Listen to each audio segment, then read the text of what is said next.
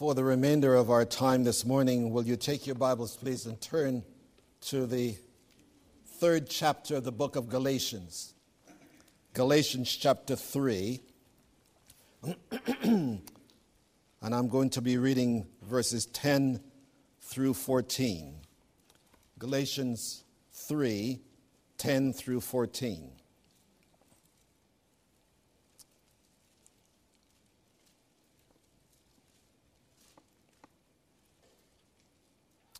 Galatians chapter 3.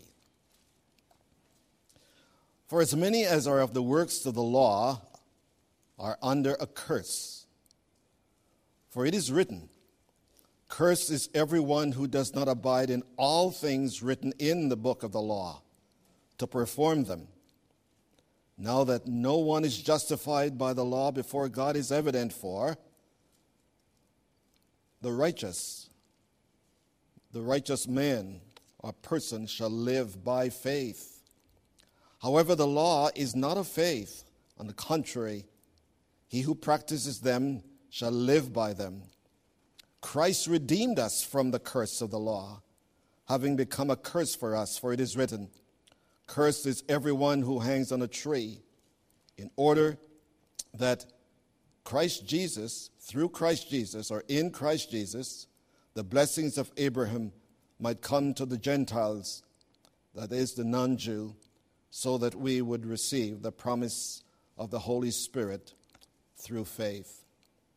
Father, for these few minutes we have been through this service, singing, remembering, and now help us to hear what the Spirit will say to us about this text as we remember our Lord Jesus Christ this morning in his work on the cross for us. Grant to me clarity, humility, and Father, even on my feet, may the Holy Spirit be feeding me with truths that will transform into the image of your Son, in whose name I pray. Amen. The gospel of Jesus Christ, the gospel of Jesus Christ is the means by which God removes all obstacles that would keep him from relating to you and me. Let me repeat that. The gospel of Jesus Christ is the means by which God removes all obstacles. And we're going to speak only of one this morning. By his death and by his resurrection, those obstacles that would keep God from relating to you and to me, those obstacles have been removed through the work of Christ on the cross. I don't know about you. I know about me. I had a little bit of a surgery done on one of my toes not too long ago. And the doctor said, okay, after he did this surgery, he said, I'm going to get some medication, prescribe some medication, and I want you to take it to treat this so that it doesn't return.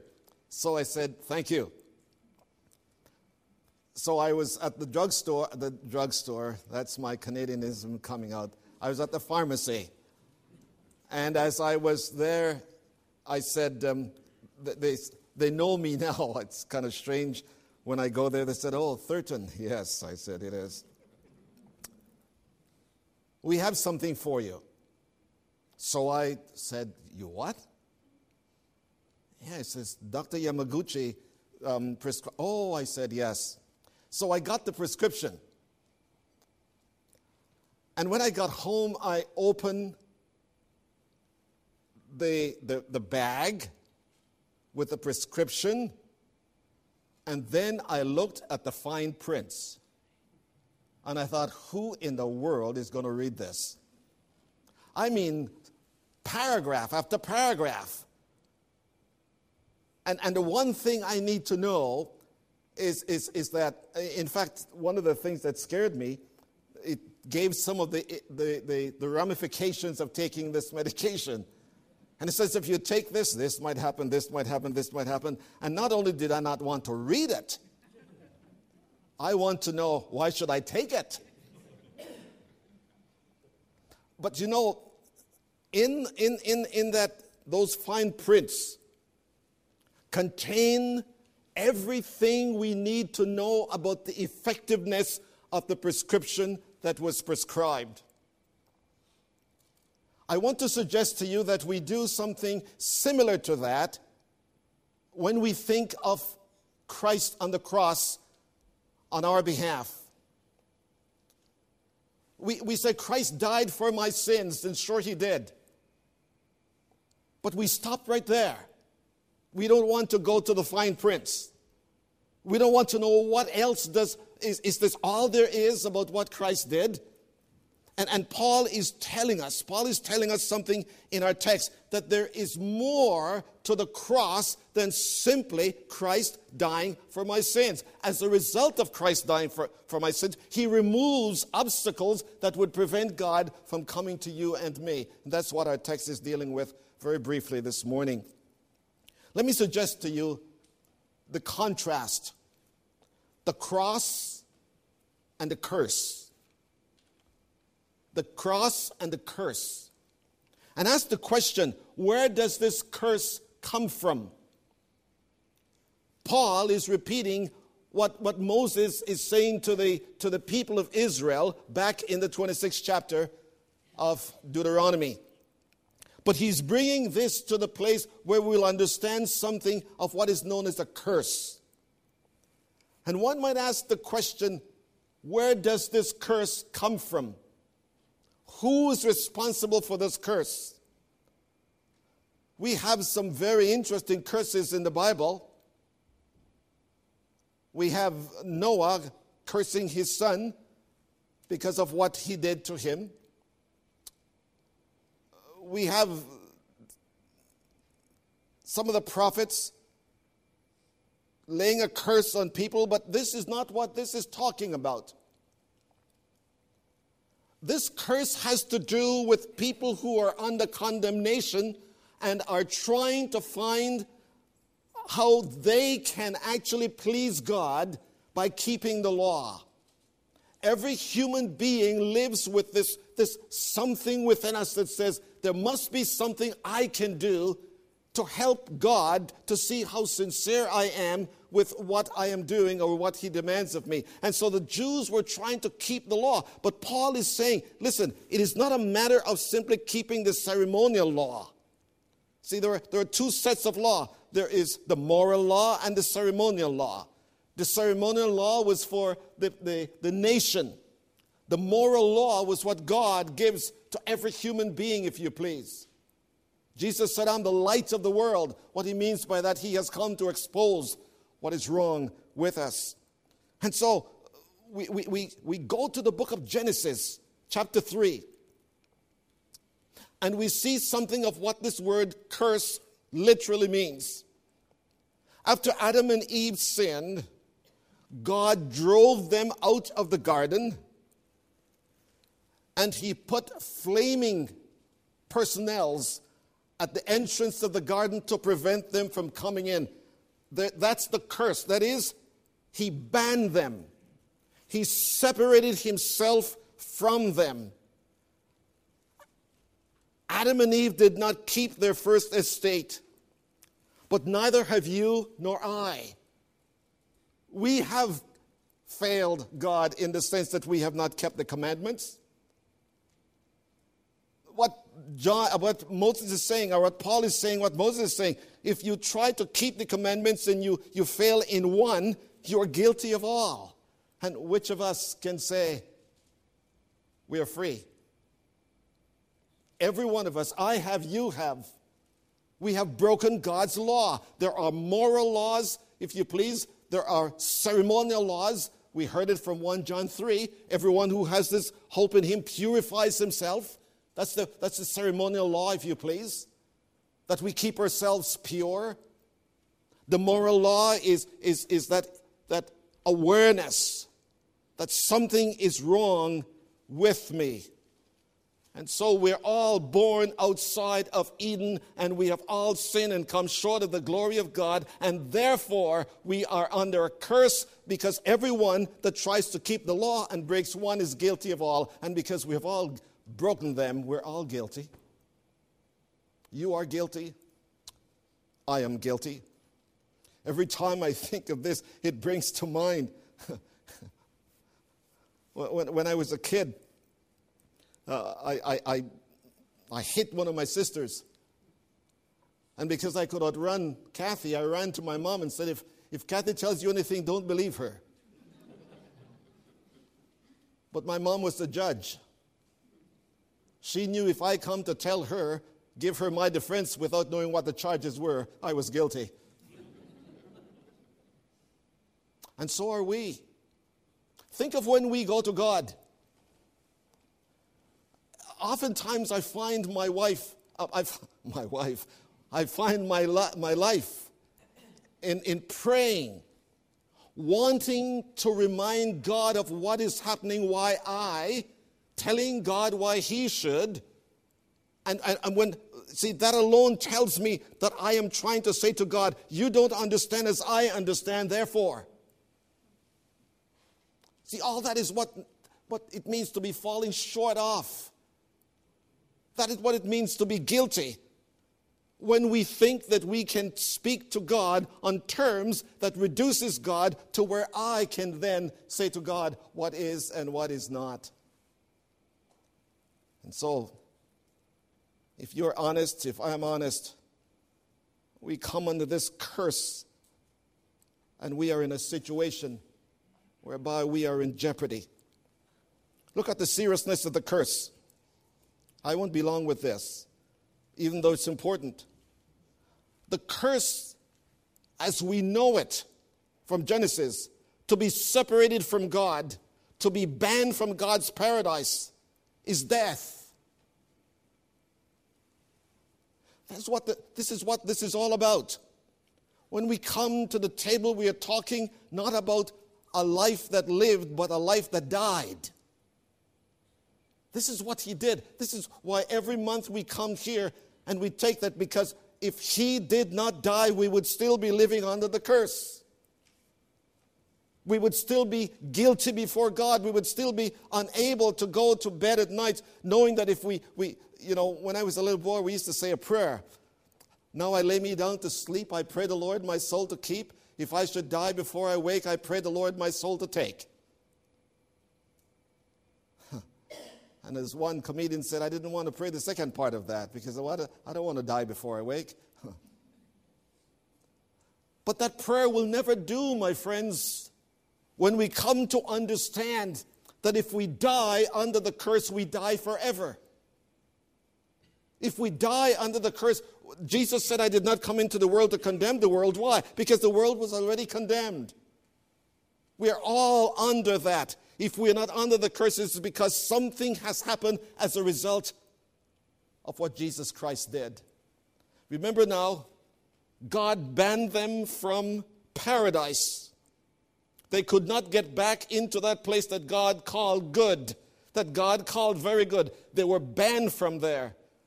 So they were no longer communing with God. They were no longer relating to God. In fact, when sin entered the garden, Adam was going in the opposite direction of God. But here now, here's the seriousness of it. As long as we are outside of the paradise of God's salvation, God cannot communicate to us. God cannot bless us as He desires to. He can't. Because that's what the curse does. You know, it's interesting. Here is the person who says, I can't see why God has to do this. I can't see why God has to do that. For one simple reason. God is God. God is God. And if we think we have a right to take care of issues in our lives, I say this very carefully. The woman who says, my body is mine, I can do with it what I want. Well, if you can do with your body what you want, God can do with His world what He wants. See, I can't say to God, you can't do this because I don't allow you to. God has set the standard. And we have all fallen short of that standard because we're all born outside of Eden. And he has put death between us and himself. So what are we going to do? What are we going to do? Look at verse 13 quickly. Verse 13 of our text. Christ redeemed us from the curse of the law. There's a curse. He cursed the earth. When we do not keep the law, we are under the law's curse. Who can get us from that? Christ redeemed us. To redeem means to pay the accurate, perfect price to bring one back. So, because we could not be blessed with the blessings of Eden, Jesus Christ came at the right time and he died. And in his death, he was not dying because he was a curse. He was dying because we were cursed. And he was dying, taking death upon himself so we could be released from the curse. And when we come to the table, when we take the bread, we're saying, I believe that Jesus Christ took my sins in his body. When we drink the cup, we're saying, I believe that Jesus Christ shed his blood so that God has removed the curse, the obstacle that would stop him from blessing my life has now been removed. We're no longer banned. I can look into heaven by faith and I can say, he is my Father. Jesus is my elder brother. The curse has been removed. But how? By someone taking what the curse says. Whoever does not abide by these are condemned. Death. And Jesus died. We sing this morning, and rightly so, about the love of God, and wonderful it is. But please remember, friends, please remember that Jesus did not save us by his love. Jesus saved us by his death. Don't ever live beyond that, because in the death of Christ, I am speaking of only one obstacle this morning, but in the death of Christ, all obstacles have been removed. All.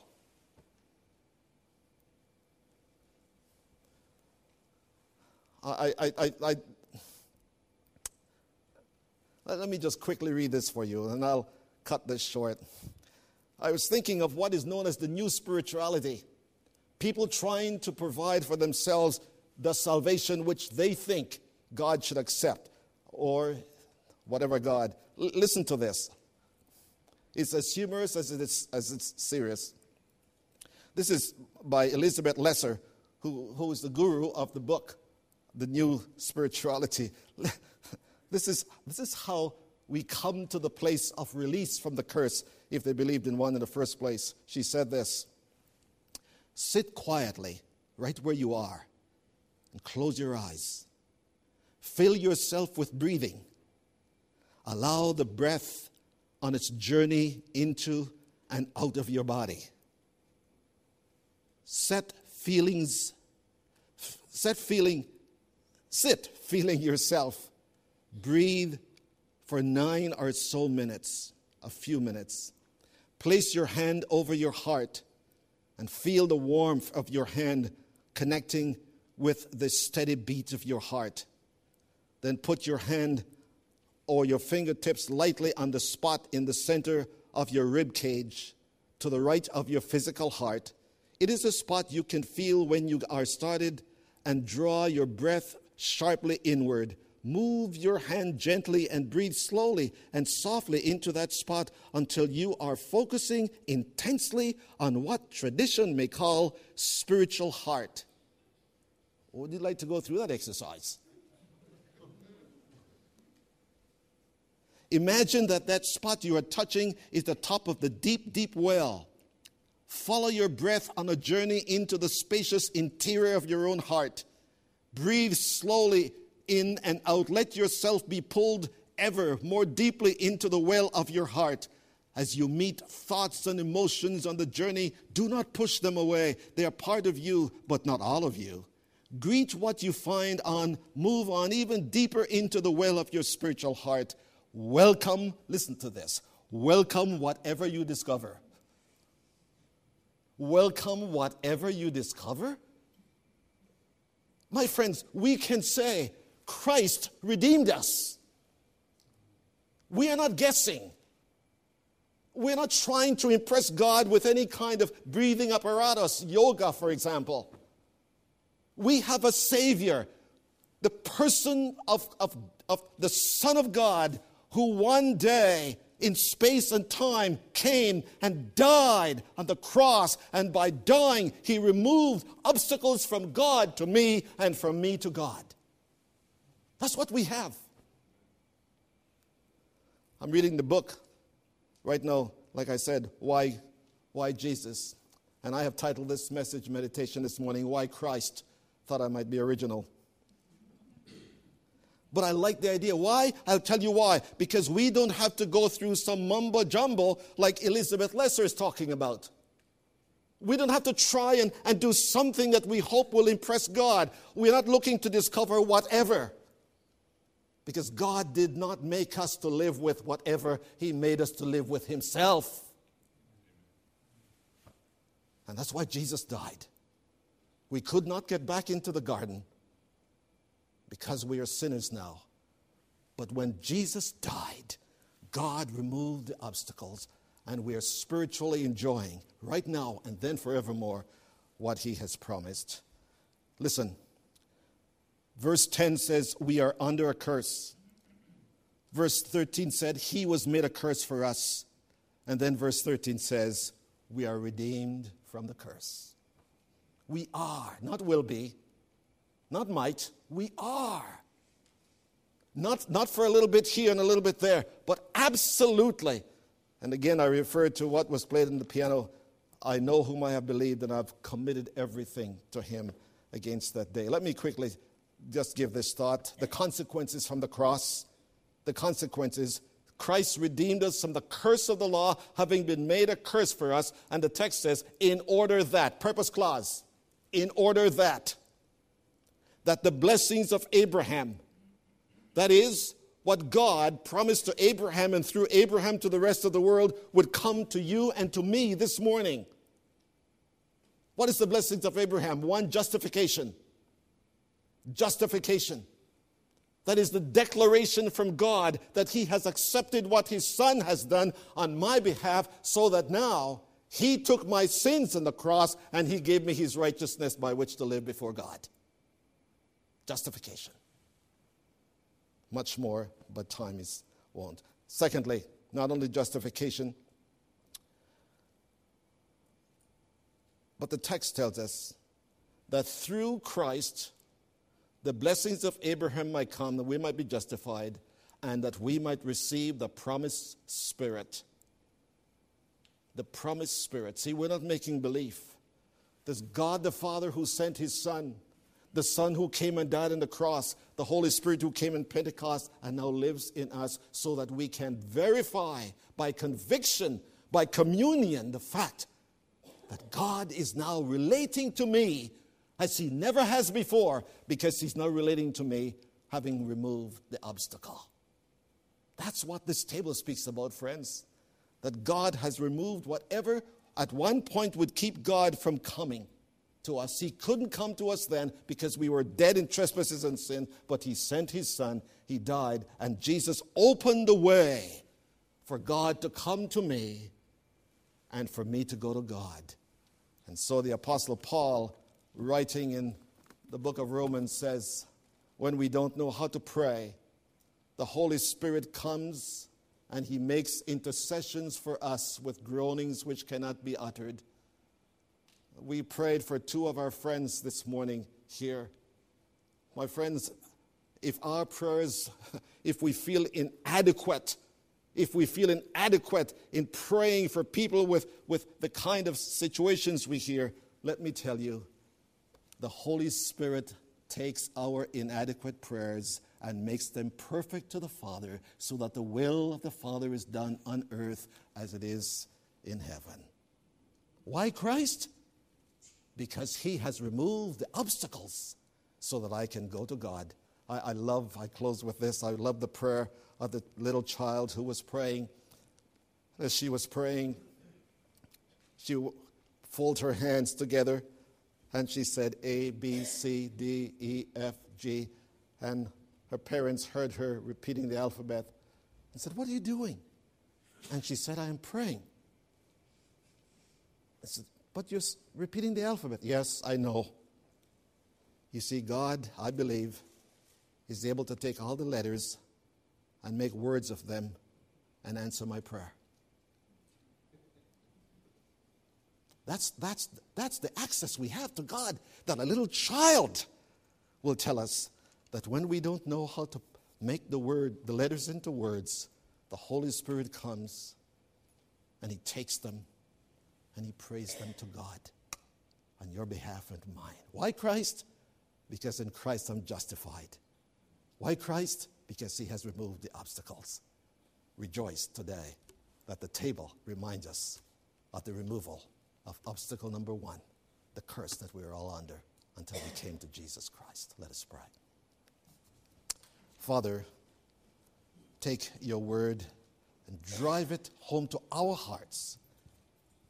If I have been incomplete in my message this morning, may the Holy Spirit finish it as only he can, so that the people of God will live lives that are free from obstacles that have been put there by sin, because they're trusting in Jesus Christ who removes them all. And for this we give you our grateful thanks. In his name, amen.